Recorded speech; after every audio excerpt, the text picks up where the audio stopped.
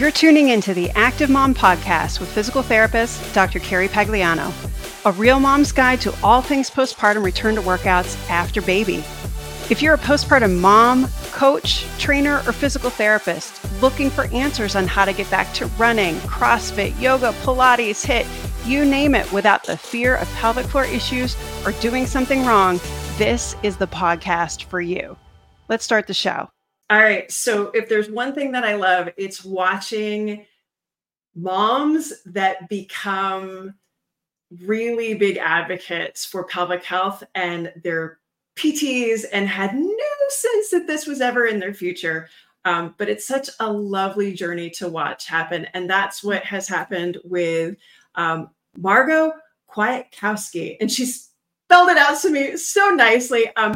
I basically was just kind of like stalking her on Instagram because, again, if your handle is postpartum prolapse and you've got balls enough to put that one out there, I'm going to pay attention. So, MARGO, thanks for being on the Active Mom Postpartum Podcast. Me. So tell us a little bit about, you did not go into PT school thinking that you were going to be in pelvic floor PT. You were like on another avenue. Tell us a little bit kind of your start in PT. Yeah, totally. So I actually had a skiing accident as a kid, went to PT, and I was like, this is amazing. I can get a higher level degree and work with humans. This is a perfect melding of the things I want to do. So I wanted to emphasize my specialties in sport and orthopedics. I did have a personal experience with pelvic health before going into PT school. And I was like, maybe at some point way down the line, I'll do some, specialize a little bit or dip my hands a little bit into the pelvic health realm. And then right out of grad school, I worked in professional sports for a bit and then came back to an outpatient ortho clinic. A colleague of mine, this is kind of a roundabout story, but ended up getting diagnosed with breast cancer, and she had a pelvic caseload, and I was the only one who had some experience from school. So I started seeing a handful of her patients. And so I was thrown in a little bit before I wanted to, but it was perfect, honestly. And then very quickly after that, got pregnant with my first, was diagnosed with pelvic organ prolapse at week 3, and it changed my life and turned things around for me. And so now my caseload is very heavy pelvic health. I took all the coursework, and now I feel like I'm a specialist in prolapse just because of my own experience. And I wanted to tell the whole world about it because we don't talk about it enough for young people.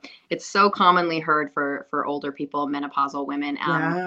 Talk about it happening right after childbirth. And so here I am telling the world my story. Yeah. So think back to where'd you go to PT school? I went to Cal State Northridge. Okay. So think back sitting in PT school. Do you remember a lecture on this at all and what your thoughts were? Or did they even mention prolapse back then? I did not learn about prolapse in PT school. I remember I had one that was partially pelvic and partially ortho. And I did see a few prolapses and I was like, what is this? What does this mean? How do we manage this? And I learned a little bit about it, but not enough. What we learned in PT school was one, maybe 3-hour lecture on the musculature and what stress was. And that was about it. Right. And that's, I think, we've got Marymount University here locally, and I'm lucky enough to be adjunct there. And I'm like, look, know enough to refer out. So hopefully you at least learned that piece of it. Yes. And absolutely I did. There's so many great screening tools out there now to determine if someone's a candidate for pelvic floor therapy. Yeah. Well, and I think that brings up a good point too, is we're just talking a short number of years because you finished PT school how long ago? In 2019. Okay. So not that long. Mm-hmm. And just between then and your clinical and now, I feel like is this beautiful renaissance of we have a lot more discussion. We have a lot more tools, like those first, pelvic floor patients, when you're picking up the caseload for your colleague, do you remember what you would do with prolapse patients or with prolapse symptoms? Yeah. And I remember understanding the basics of pressure management. And I knew that Kegels weren't always the answer for people. But for me at that point, it was a lot of troubleshooting of let's maybe try this for a couple weeks and see if that works. And sometimes I still do that with patients. But now I feel like I've seen enough and done enough research and experienced it myself that someone just in their subjective report, I'm like, okay, we're going to start here. Yeah. I've seen it enough times and I really think this will work. And sometimes I get totally thrown around and I'm like, whoa, that was not what I expected to happen. Right. But I feel like I'm a much wiser clinician after having my own personal experience and really getting into the research on it. I feel like it definitely flavors how you look at patients a little bit differently. Like going into pregnancy, did you have any expectations and kind of going through that process? I feel like we all kind of have this idea of what's going to happen. And then there's this magic portal that you step through once you deliver. And then all of a sudden, everything everybody warned you about kind of makes sense, or you see it in a whole new light. Like, what was your experience as a PT in pregnancy? Yeah, my pregnancy was amazing. I was able to strength train the whole time. I had no symptoms. I vomited one time, and it was great. Like, I'm a little jealous, frankly. I was like, so, okay, awesome. So my rehab is going to be, I'm setting myself up for a perfect recovery. In the hospital, I knew something was wrong. And I also had some nerve damage. It was not long lasting. It was kind of short-term nerve damage to my bladder. And I couldn't feel any urgency, and I had no bladder. And I remember telling the nurses and the physicians, something's really wrong with my bladder. I'm having a ton of incontinence, and everyone told me, oh, it's normal. It's okay. It's okay. And I'm like, right. I'm a medical professional. I do this for a living. This is not normal. And that was the moment when I was like, what is going on? Why are people not listening or hearing? I don't know if it was they weren't hearing me, or something was not being communicated. Severity of what I was experiencing, and I felt so dismissed. And now it's like such a priority of mine to never do that to someone else. At what point, like, are you realizing this in the moment, or because I'm also thinking of like the fog of immediate postpartum when all the endorphins and the hormones and all that is going on? Like, at what point are you processing this? Yeah, no, in the moment I wasn't thinking those things. I was really scared. I was very, very, and then it turned into anger because one was telling me, you're going to get better. It's fine. I understand you have a prolapse, but like no one understood. No one really got me because none of my friends had experienced it to the severity that I did. My doctors are telling me it's normal. They're telling me my bladder will be fine. And then I just got so angry. And my husband and a good friend had to have an intervention with me and say, you need to see a therapist because there's more going on here than just your physical self. And until I had gotten on antidepressants and started processing my experience with a therapist that I realized, okay, something has to change here for women. Because if I don't do anything, I don't know who, I'm sure others are doing it. There's a couple of us who are just putting our whole life and sharing our stories, but it has to start with us because we have to be the ones who tell the physicians and nurses, hey, actually, this is what's going on with my body, and I need to prioritize these things, and hopefully then they can learn from our experience and take that to treating the other patient. When was the first time that you recall someone mentioning to you prolapse versus when you started Googling? Okay, so 3 days postpartum, I texted my clinical instructor from my pelvic health internship. Good thing you had that person in your back pocket. Yep. And this is after vaginal delivery. Yep. This is, how long were you pushing all that stuff? I had a vaginal delivery with an epidural, and I pushed for 3 hours. I pushed mainly on my sides. I hung out in quadruped for a long time. I labored down. I did all the things, right? I ended up like throwing up at the last minute, and that pushed my son out. And I was like, great. Okay. That was like the pressure needed. 2 for 1. Right. I was like, great. That worked out well. But yeah, so I texted my clinical instructor and I told her about the bladder stuff. Cause that was the first sign, was like, something is going on with my bladder. Feel it. Nope. I could. And so she goes, she didn't say, I think you have a prolapse. She goes, treat it as if it was a prolapse. Okay. And then I took a look with a mirror and I didn't see anything. And then it's like the classic 3-week symptom onset when your goes down, and then all of a sudden you're like, okay, something's wrong. And I see this so often with postpartum patients that, I did something wrong at 2 weeks or 3 weeks. I lifted my toddler. I went that long walk. No, it's never that.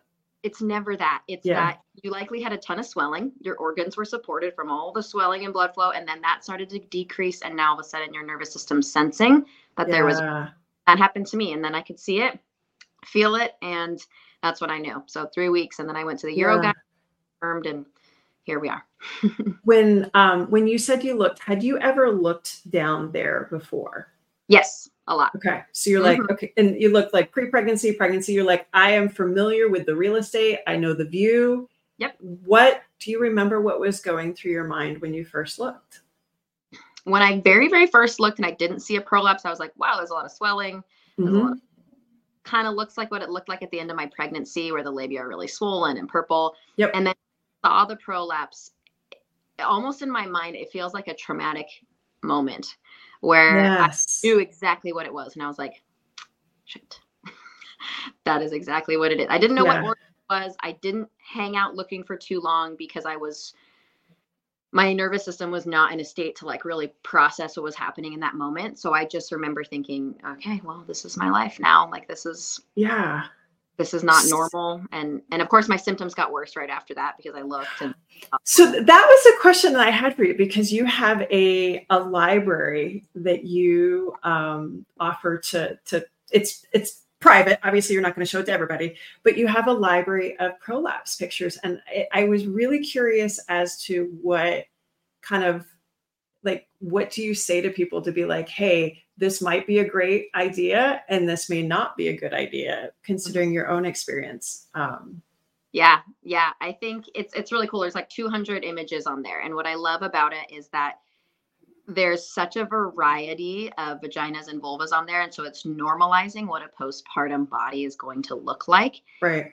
There are some big swings in what would be considered, I guess, normal or not normal. Yeah. But what's most fascinating about it is that people's symptoms do not correlate with how severe. No. Not even close. I mean, there are some where I look at them. I don't, obviously I don't put any input onto these photos. Let the community members have a conversation about what they're seeing. I don't put any input. They're not my patients, but there are some that are submitted and I look at them and I'm like, that looks really, really normal. Maybe it's like hypertonic pelvic floor. Maybe it's de-estrogenization that's causing symptoms. But some of these people who have no visible bulge externally are the most symptomatic ones. Yes. So I think it's helpful for people to get some feedback for themselves on, okay, you're not making this up. It's okay, like recognizing that, you're having symptoms and maybe their doctor totally dismissed them. But my community is there to be like, hey, your symptoms matter. This is what I'm saying.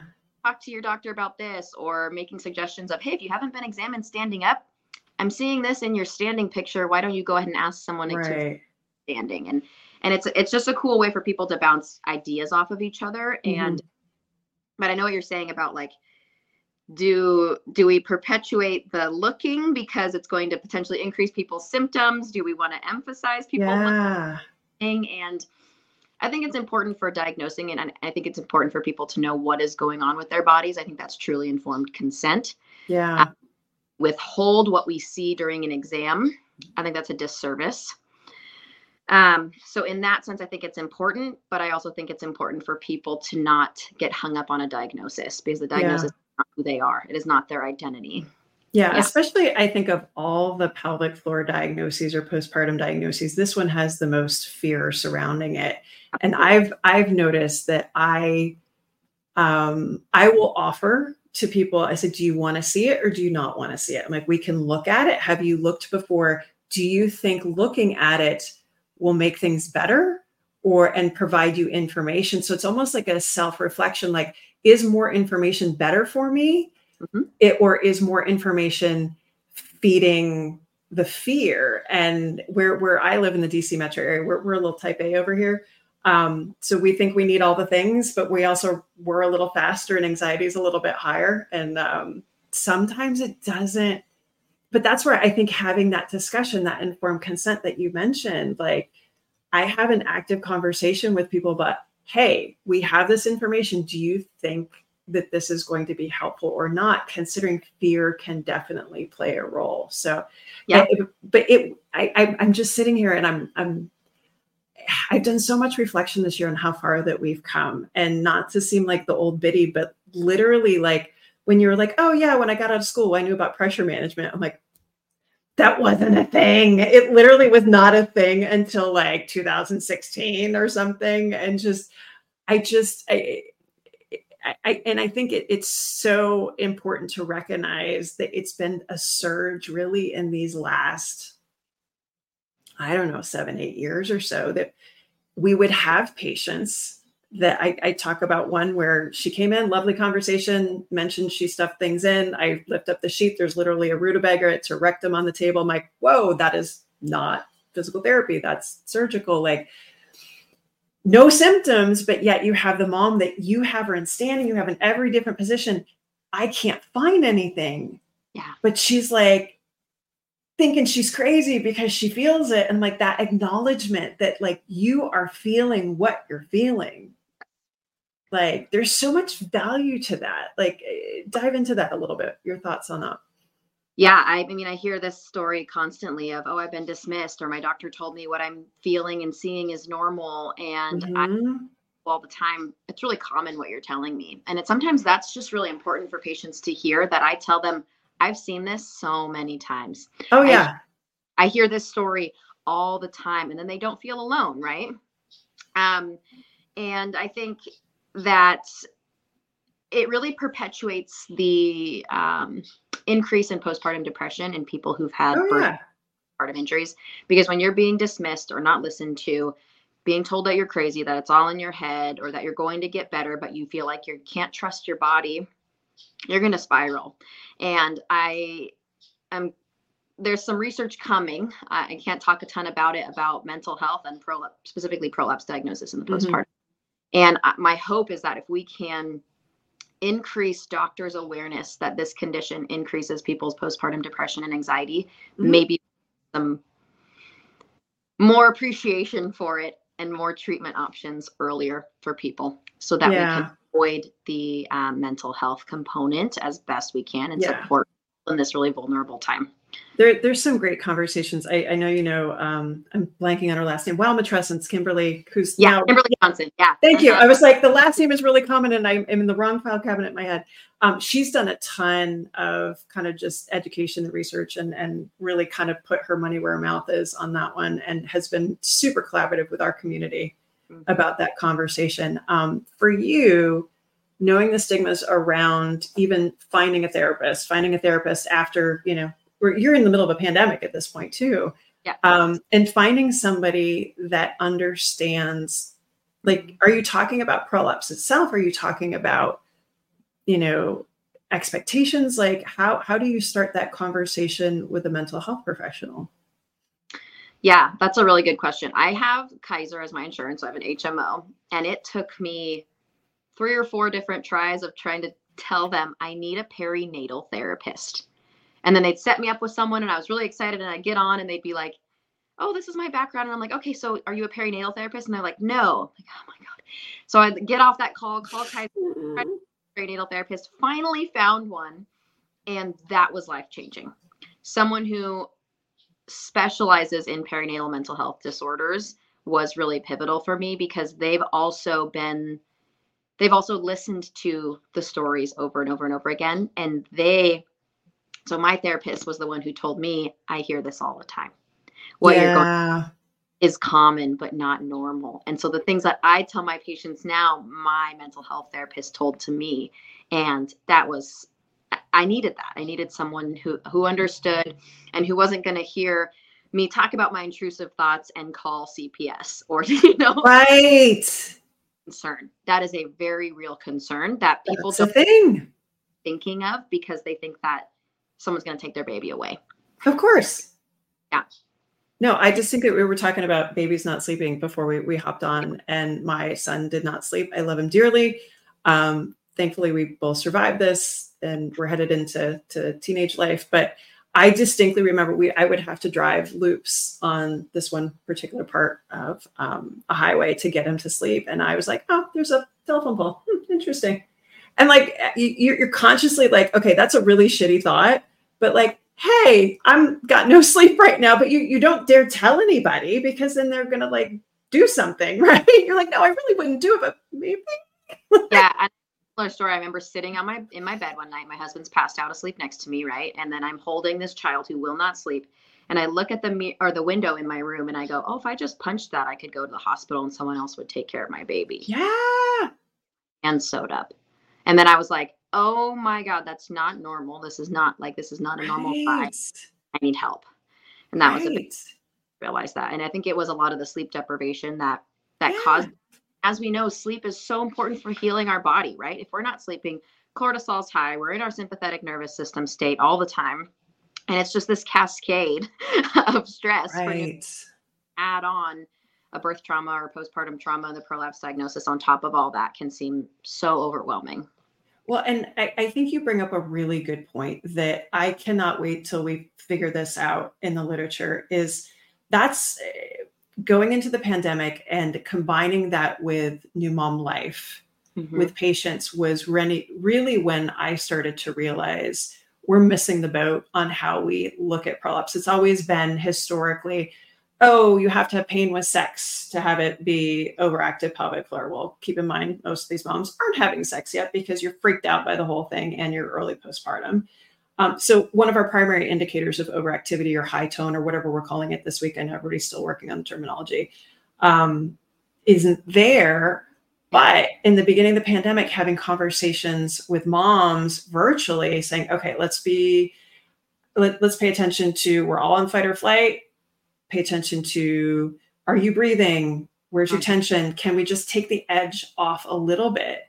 And having moms where their symptoms increased at the beginning, the first couple of weeks of the pandemic, for us to be able, no hands here, like to get them to come down. I'm like, whoa, what is this? And having treated chronic pelvic pain for a long time, I'm like, there's got to be something here. But the institution is like, no, birth trauma, birth injury, it has to be, you got to do pelvic floor muscle training, you got to do Kegels and that sort of thing. And having some patients being like, no, either that doesn't do anything or that makes it worse. So looking at the research, like what are the things kind of looking ahead where you feel like these have been really aha moments since you've been working in pelvic health, or since you've been kind of working, with yourself? I think the research that's coming out about chronic pain is so applicable to most floor diagnoses. I really, truly do. And the same language that I use to talk to my chronic low back pain patients, I use pelvic patients. Yep. Because prolapse is unique in that sometimes these people have, recently had a baby and they're in the acute phase of a diagnosis. But most pelvic patients, I would say, have had stuff going on for a long time and it's taken them a long time to get to us, right? So their condition is chronic. And so we have to talk about the nervous system. We have to talk about central sensitization. And we use that term a lot. So that means that your brain has a heightened state to whatever sensory info you're receiving from your body, right? And it's is this a safe sensation or is this a threatening sensation, right? And we talk about this a lot with pain. So yes, it's your brain determines this is not safe, so it's painful. However, with pelvic disorders, it's not always pain. Right. I feel this bulge. Now I'm not safe anymore. Now you think I lifted up my toddler, that increased my bulge. That move is no longer safe for me. And you continue that cycle in your brain. And we protect. We protect. Yes. Yeah. Protect. We clench. We increase that tension. And that hiking trail that we just took from our brain of lifting something to prolapse symptoms, we run that trail. We run that trail. We run that trail. And you have to start weed whacking and breaking off of that trail to change your perception. Like you were saying just recently, or just, a minute ago, that it reminded me of my favorite question I ask my patients. I say, why do you think your symptoms are greater today? And all you have to do is turn that dial to them and allow them to tell me, I'm really stressed. I didn't sleep. And they will tell you the answer. We don't often have to figure it out. People know. And of course they do. Of course they do. That's my favorite part about being a PT now is like, I'm not the expert here. I'm the one that's going to make sense of what you give me, but you have all the answers. It's just up to me to sort through it and figure it out and figure out what we're, let's find the path for it, which is fun because that's collaborating. That's coaching. That's like, you're getting there together instead of you do what I do because what I tell you to do because I'm the expert. I tell people that I'm the tour guide, but they walk the tour. Right. And so I'm going to help show them the path and give them little tools and tips along the way, and they can take what works for them and leave what doesn't. But to get to the end. Yeah. Yeah. No, I like that too. And again, I feel like this is all coming at a fun time too, because we have this heightened sensitivity, this heightened awareness. How can we dampen it? Enter the pessary conversation. And I've been really vocal about, hey, I used to like make sure all my, ducks were in a row before I referred out, because it would take so freaking long to get somebody fitted. Now we've got far more therapists navigating that and helping with fitting. And you and I know the logistical challenges on a lot of this, but what I'm really excited about is, can we get moms fitted sooner? Can we dampen the system? Can we avoid the fear? And then I'm playing with tapering moms out of them now, which is so freaking fun. Like, And so talk to me about that. Yeah. I love the tapering off of it, because again, we're going to talk about the chronic pain conversation. It's graded exposure. Yeah. So you have a conversation of exposing your body, going not past your threshold, just right to your threshold to slowly push it up, up, up. Just like with any other training, you just think about, okay, you want to lift bicep curls, you want to do 20 pounds. You can't just lift them up and do them. You graded exposure and you increase your tolerance to something like that. I'm smiling to myself, and you have no idea why. So February, I can tell you exactly when this was. February 2014. I can actually tell you the date. It was February 5th, 2014, because I missed my son's 3rd birthday. I got on a plane with my husband and my 6-month-old daughter, and we went to Vegas for CSM.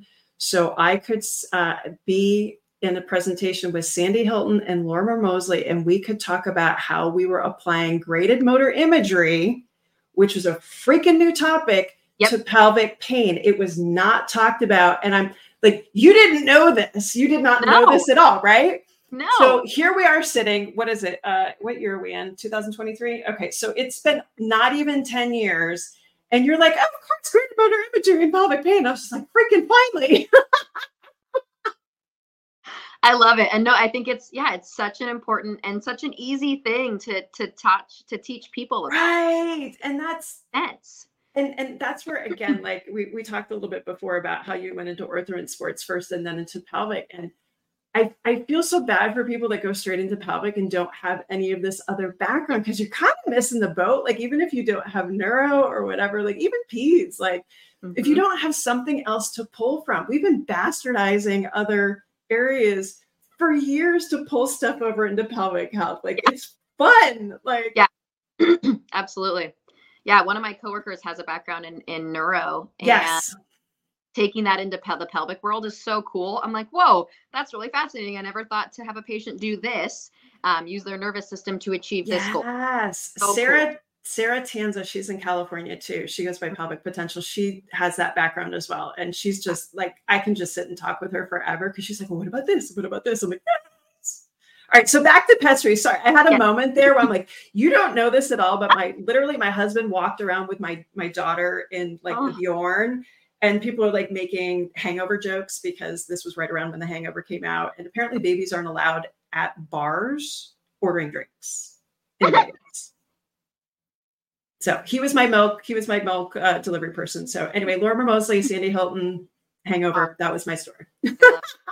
Yeah. So pessaries, let's talk about that. So I am a huge fan. I took the pessary fitting course from Taryn Hallam, and it was like totally life-changing. Yeah. I'm super excited to start fitting people with pessaries, because for me, I got mine at week 11 postpartum. Which is early. Yeah, it is early. Yep. Because I advocated for it, because I knew what it was. And I feel like I had definitely had the benefit of that knowledge. But what it allowed me to do is exactly what you said, reduced my symptoms so that I was no longer fearful of movement. Yeah. And I start strengthening my body. I got so deconditioned postpartum because I was so scared to move. All I did was sit on a rocking chair all day because my kid didn't sleep, and I had to, contact nap 18 hours a day. And getting that pessary so that I could do bridges without symptoms. Right. So I walk 5 minutes around my block without symptoms changed everything for me. And that is what I want for other people. I want to reduce the symptoms so that we can change your nervous system, get moving, get the strengthening going, because without strengthening the rest of your body, it's really, really hard to improve prolapse symptoms. Yeah. And I think that's the catch-22 we were stuck in for a long time, was we couldn't get people stronger because they were told, okay, well, don't do this if you can't do it without symptoms. And then you're getting deconditioned more and more. And then it becomes this like self-feeding thing. And so I think this is going to push us forward in so many ways. For you now, kind of thinking about, when people are like, but is the pessary going to be a crutch? Is it going to, like that? I get that one a lot. They think it's cheating. What's your response to that? It's not. It sits above your pelvic floor muscles. It doesn't affect their ability to do their job. It actually improves their ability to do their job. And I talk about this patient a lot. So I have a patient who has a unilateral avulsion, pretty significant prolapse early on, who was very, very, very symptomatic, got a pessary quickly, which was wonderful. And then we were just curious, and we did biofeedback together, superficial biofeedback, the sensors, and we tested her in standing with her pessary in. She had pretty okay pelvic floor contraction. She took her pessary out and we tested it again standing, and she could not contract her pelvic floor at all. Because imagine, it's the weight of the organs on the muscles. Yeah. They can't contract to lift up the organs, but because they were lifted, now all of a sudden there's freedom for her pelvic floor to contract underneath it. And that was game changing. And I was like, hey, leave that sucker in. You're always going to exercise with that bad boy in. Yep. Going to improve your pelvic floor's muscle contraction ability, because it's not trying to hold your bladder up as your pelvic floor muscle training. Yeah. It's take it one step further. I have a wonderful client. We worked together through a couple of kids, and her husband owns a gym, so she's got ready access to everything. And we've figured out, because there can be hormone flux, obviously, with symptoms. My symptoms tend to be hormonally mediated to a degree. Once you figure that out, that's life altering too. But she figured out that for when her symptoms were like normal symptoms, she would have one size pessary, and then she would size up for that hormone shift. And, she figured that out, and that's been life altering for a lot of patients too, because like, you don't have to have just one.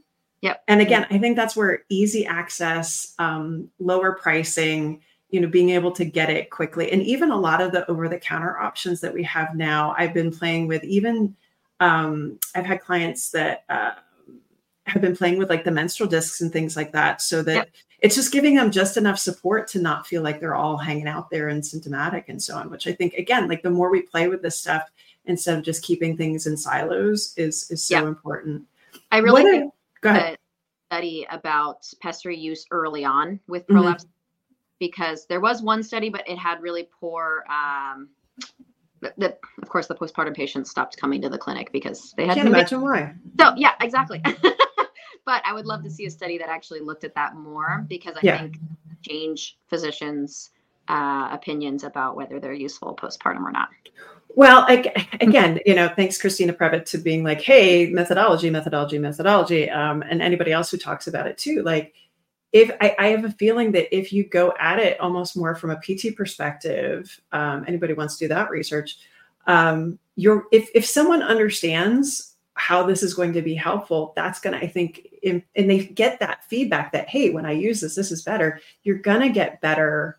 You're just going to have better compliance because people feel the results. Yep. And I understand, blindness, whatever, with studies, but I just feel like we have such a better opportunity to educate and be like, hey, this is the opportunity. We're going to use this. We don't need to use it all the time, or, whatever, than physicians being like, here's a device, let me fit it, be on your way. Like, it's just, and again, kind of making that connection to orthotic fitting, it's kind of the same thing.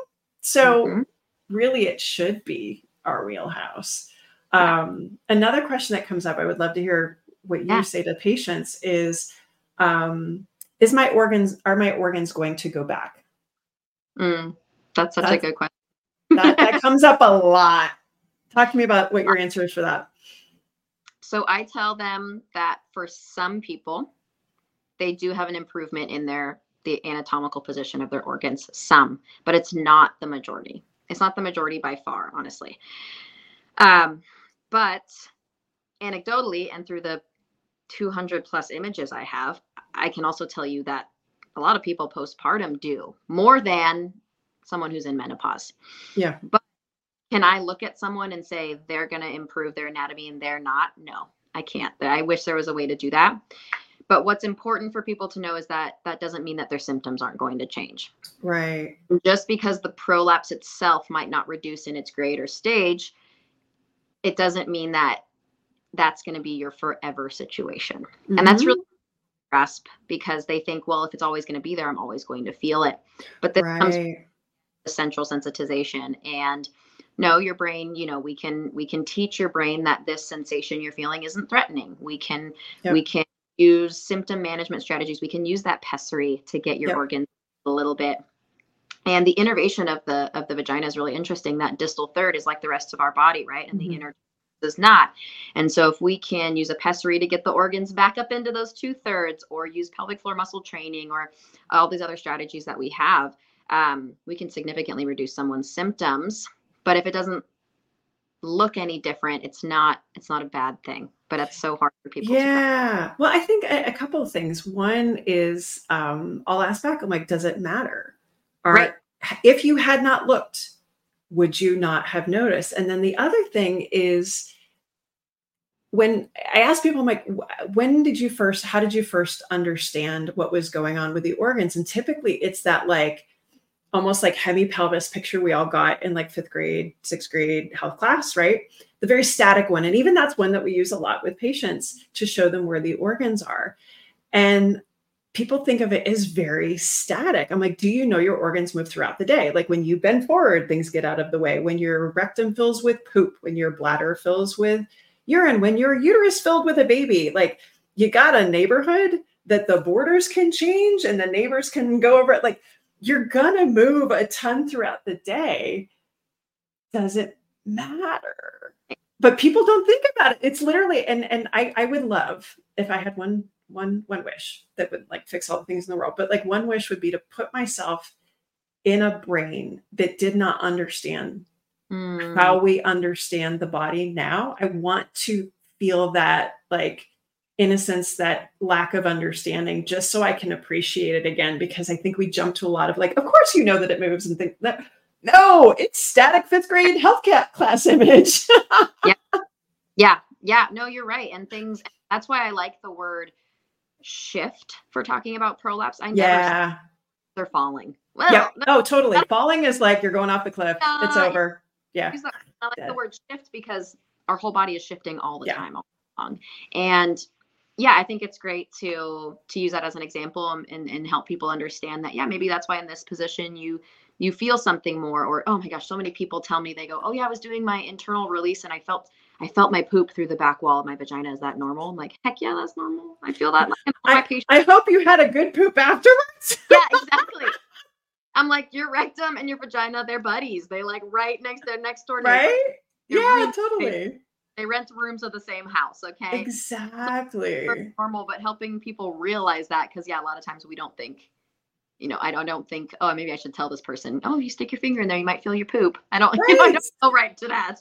Well, that's where, again, I will credit Dawn Sandal-Seedy, who is like the godmother of pediatric pelvic health. I learned so much about like adult stuff by understanding pediatrics. My son went through a lot of bedwetting, so I kind of went down that rabbit hole in constipation and whatnot. You really learn like a lot. Like, I will start with poop all day long. Like if we clean that up, everything else gets a whole lot better. Yeah, absolutely. Absolutely. And that's another one of those questions where I ask people, why do you think your symptoms are worse? And they're like, well, I was a little constipated. Yeah. Well, ding, ding, ding. Okay. What can we do about that? I give it back to them again.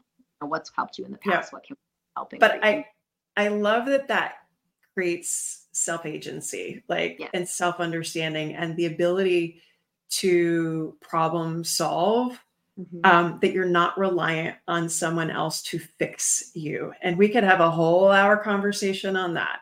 But I think that's another one that's a carryover from, working with chronic pain is And I think a question that a lot of us need to ask ourselves as providers is, are we the fixer, or are we the collaborator and the tour guide, as you mentioned? Because I think a lot of us want to fix and heal the world, but at the same time, do we serve our patients better alongside them?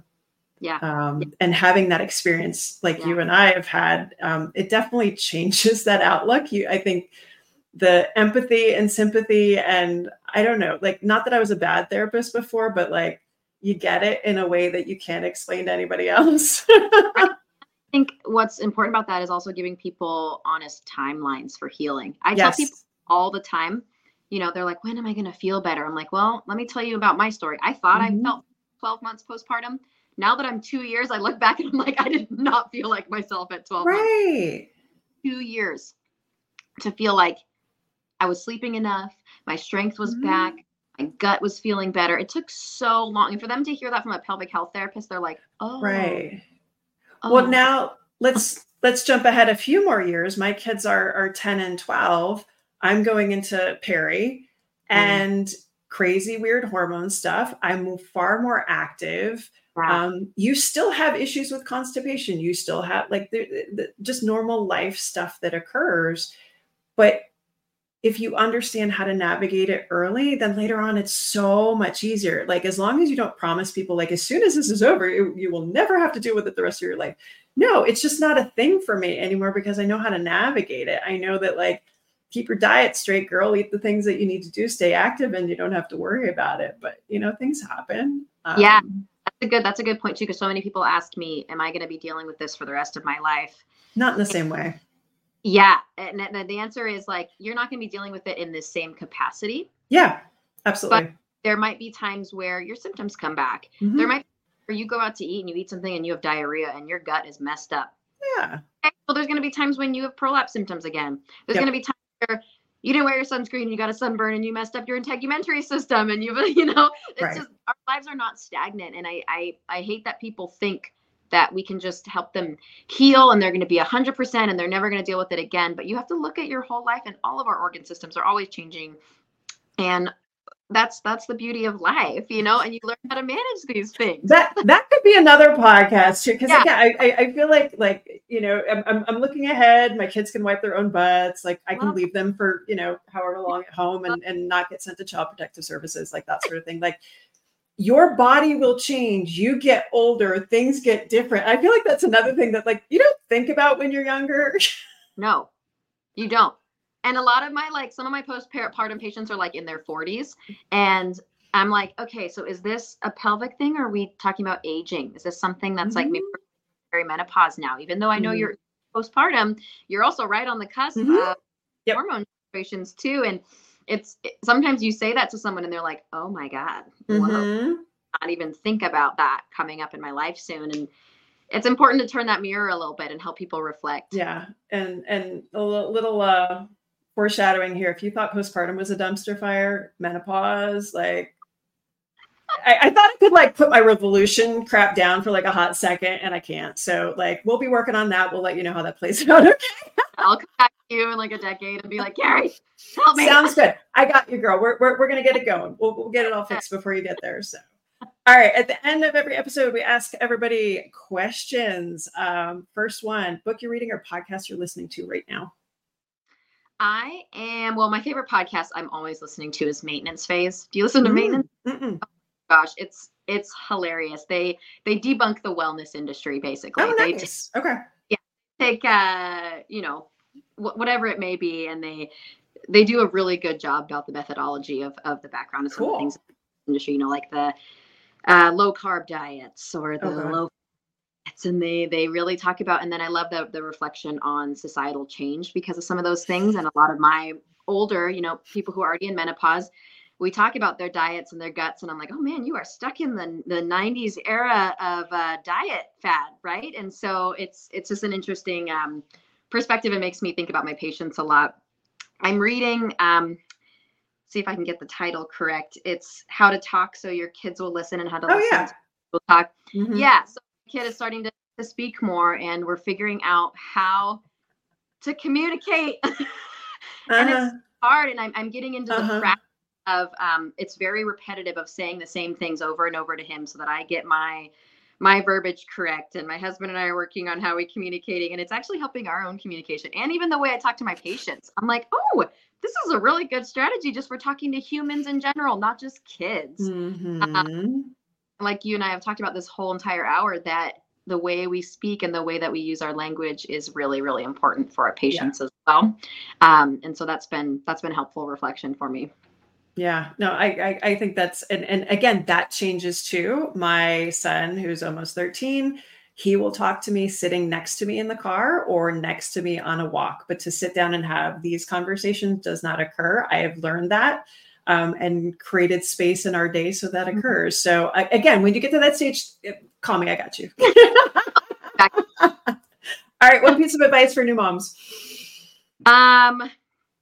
Be honest with the people around you. Have a thought or you going through something, just say it, just get it out there. You don't need to hold it in, even if you think someone's going to think you're crazy or you don't think anyone else is going through it, because that's probably not true. And the people around you really want to be there to help you, but they don't know exactly what's going on inside. So just letting someone know. It can be as simple as, I'm having a really hard day with my anxiety, or I just had this thought about the baby falling off of the changing table, and it scared me. And putting things out is really important. That's good advice. All right, favorite activity since becoming a mom? Oh my gosh. It doesn't have to involve your kid. Have to involve my kid. Okay. Favorite activity since becoming a mom. You know what? I know this is kind of silly, but I'm doing a lot more FaceTiming with my older friends that I don't see as often. Ah, cool. And I love it. I'm like really prioritizing, instead of seeing them in person, because I just don't have that. I'm prioritizing calling them on the phone and FaceTiming. And it's been really a wonderful kind of like just normal staple of our lives. Sometimes my son, hey, let's call before bed. And for Nicole, my friend Nicole, and he wants to like chat with friends at night before he goes to bed. Oh, that's so sweet. And it's a way to stay connected with people who I don't get to see in person as much. Aw. I have one of my best friends from PT school. She was a year behind me, that we talk at like 6:30 in the morning, because that's when we have time. She's got 2 that started college this year. So I joke, because she studied off my test in PT school, and then she started her business and had kids before me. So I figure that's a fair trade. So, all right. Who is someone in our space, pregnancy, postpartum, prolapse? Who should we know about? Well, I was going to mention Kimberly Johnson, but we already talked about her. She's been on this show. She was one of my earlier guests. So Kim's awesome.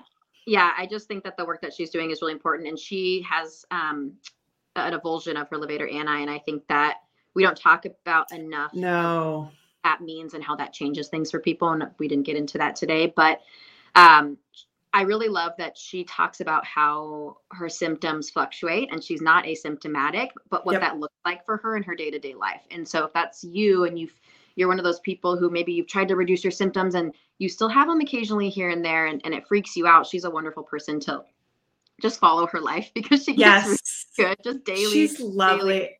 So generous with her time. And she was also very open about her second pregnancy and postpartum and that sort of thing, which I really appreciate her vulnerability and having discussions that can be hard. So I'm a huge fan as well. Yeah.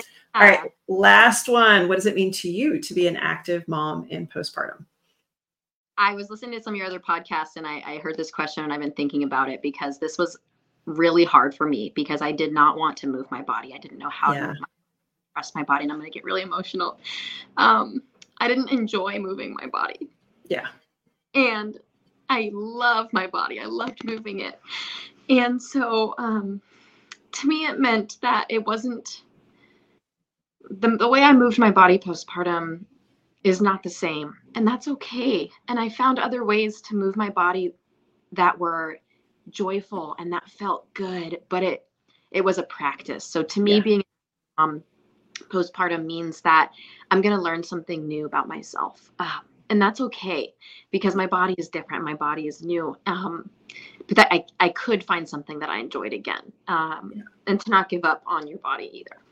Oh my gosh, that's such a mic drop right there. And thank you again for being so vulnerable with sharing your story and then turning that into advocacy within your field and your profession and wanting to learn more. I'm sorry that this is how it happened, but having been a person that kind of similar experience, I wouldn't change it for the world. And hopefully thousands upon thousands of women will benefit from all the things that you've learned in your experience. And we thank you for being so vulnerable and sharing. So if you want to learn more about Margo and what she's offering and sharing her community, you can find her over at postpartum_prolapse over on Instagram. Thank you so much for being on, Margo KWIATKOWSKI. I said your name right. And I have a feeling we have a few other conversations. One of these days we'll meet in person and we can dive into some of this other stuff because I think we have a lot more to chat about. Absolutely. Thanks so much for being on the show. Thanks, Carrie. Did you enjoy the podcast? If so, leave us a 5-star review on iTunes and tell a friend to do the same. Are you a postpartum mom or postpartum pro wanting to know more about getting back to running after baby? Check out all my free goodies on carriepagliano.com. This podcast represents the opinions of Dr. Carrie Pagliano and her guests to the show. The content should not be taken as medical advice and is for entertainment purposes only. Always consult your healthcare professional for any medical questions.